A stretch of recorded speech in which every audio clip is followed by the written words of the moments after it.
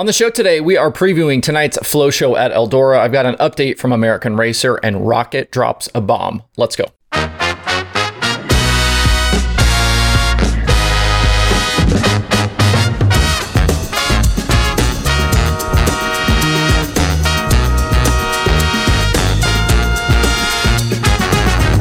Today is Tuesday, April 26, 2022. Welcome into Dirt Tracker Daily. I'm Justin Fiedler. Come on, you knew I was going to wear the Rocket hat today. I mean, come on, we'll get to that in a second.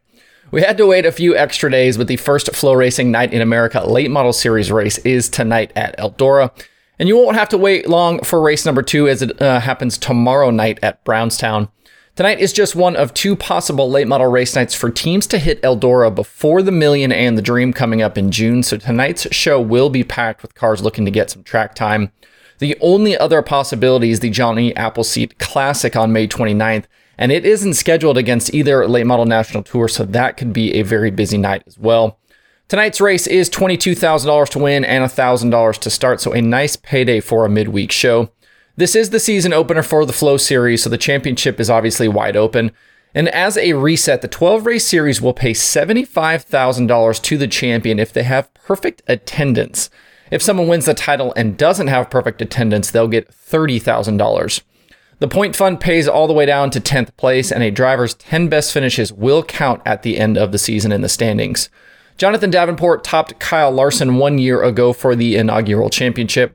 Tonight's card at Eldora also includes modifieds and stock cars, with the pit gate opening at noon Eastern, grandstands at 4, and hot laps at 6.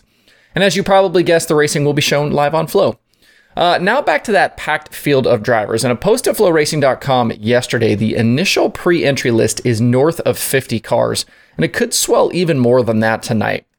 The list includes Tyler Erb, Josh Richards, Brandon Shepard, the Scott brothers, Brian Shirley, Kyle Larson, Ricky Weiss, Shannon Babb, Ricky Thornton Jr., Darrell Lanigan, Bobby Pierce, Kyle Bronson, Jonathan Davenport, Ashton Winger, Max Blair, Mike Marlar, and a whole lot more. We will also see the debut of Tyler Courtney in a super late model as he prepares to run the Million in June with car owner and NASCAR crew chief Jeremy Bullins. If you want to hear more about that, go find my recent Conversations episode with Bullins from a few weeks ago. A couple of drivers who aren't on the pre-entry list include Brandon Overton and Devin Moran. With all the success that Overton had at Eldora last year, I'm a bit surprised he isn't pre-enter, but that doesn't mean he won't be there. We'll just have to wait and see if that Wells team pulls in tonight. It also isn't on their schedule on the website. I believe that Moran had this race on his schedule originally, but it seems as though things have changed. He's also removed the Bristol shows from his schedule and will instead be at Tri-City and Macon this weekend with Lucas. We'll talk about more about that in a bit. But at Eldora tonight, there will be no shortage of storylines, including that nice payday, guys getting seat time, Sunshine making his debut, and whether Kyle Larson and Kevin Rumley can get things ironed out and jump up and maybe win a late model show this season. Should be a fun night, and we'll talk about the results on tomorrow's show, plus preview Brownstown. If you don't have a Flow subscription and would like to get one to watch tonight, click the link below in the video description or click one of the Flow links at dirttracker.com. That's an easy way to support what I'm doing at no extra cost to you. I have a quick tire situation update for you today about American Racer. In a post to OutsideGroove.com from a few days ago, the tire manufacturer said they were set to resume tire production after receiving a fresh shipment of nylon. They had previously shut down making a sizable portion of their dirt tires because of a worldwide nylon shortage. They did expect to be back at full production for their racing tires, though.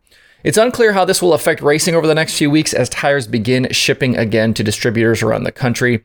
We do know that several Northeast tracks had already made tire rules changes in response to the American Racer shutdown.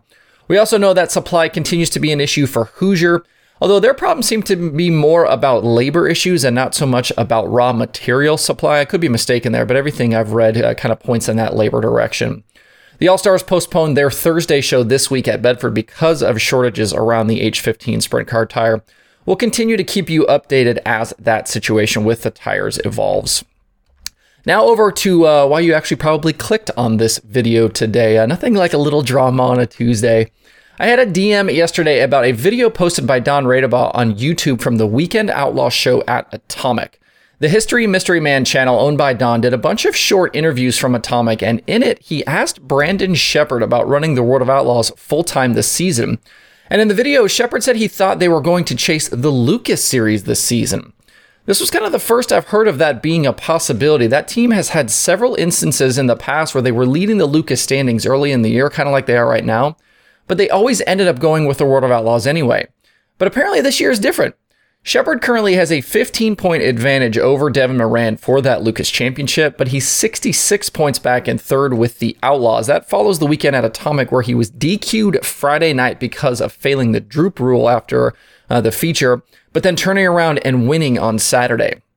As of last night, this weekend's Outlaw shows at Bristol were still on the Rocket schedule, but this morning that has changed, with Tri-City and Macon now replacing those dates. And literally as I was beginning to write this exact paragraph, there is a release from Rocket announcing their switch from the Outlaws to Lucas for the season. This is huge news for the Mark Richards owned team that has been a cornerstone of the Outlaw field for many years. I'm a little surprised by the news just because of how deeply involved with the Outlaws this team has been. And I feel like even with Shepard being third right now in the standings, they could easily battle back and still win the title. But on the Lucas side, things were ripe for the taking this year. No Davenport and no Owens opened up things significantly, and with Tim McCready a little slow out of the gates, this is as good a chance as any for Shepard and Rock to slide over and try and win that championship. But wait, there's more. As I just talked about a minute ago, Devin Moran's weekend schedule has changed. He told Michael Rigsby and the Dirt on Dirt guys back in February that his schedule would diverge with Lucas come Bristol. But apparently that plan has changed. Bristol has been swapped for the Lucas weekend, and with how good Moran has been with that side this year, I'm wondering if maybe they too aren't considering sticking around full time. So whereas we thought we'd leave this coming weekend with Tyler Erb and Tim McCready atop the Lucas points, now they could be second and third behind Shepard, and possibly third and fourth if Moran is indeed staying around for longer. In a matter of a few short hours, days, suddenly Lucas is looking insanely tough this season with the addition of Shepard and maybe Moran. And what a coup for the Lucas staff grabbing these guys right now from Casey Schumann and the Outlaws. And on the flip side, the Outlaws are wide open with Shepard gone and Dennis Erb and Max Blair at the top. On the flip side, you now have to wonder if any of the Lucas guys a little further down the order might switch to the Outlaws, with the biggest candidate right now maybe being Hudson O'Neal.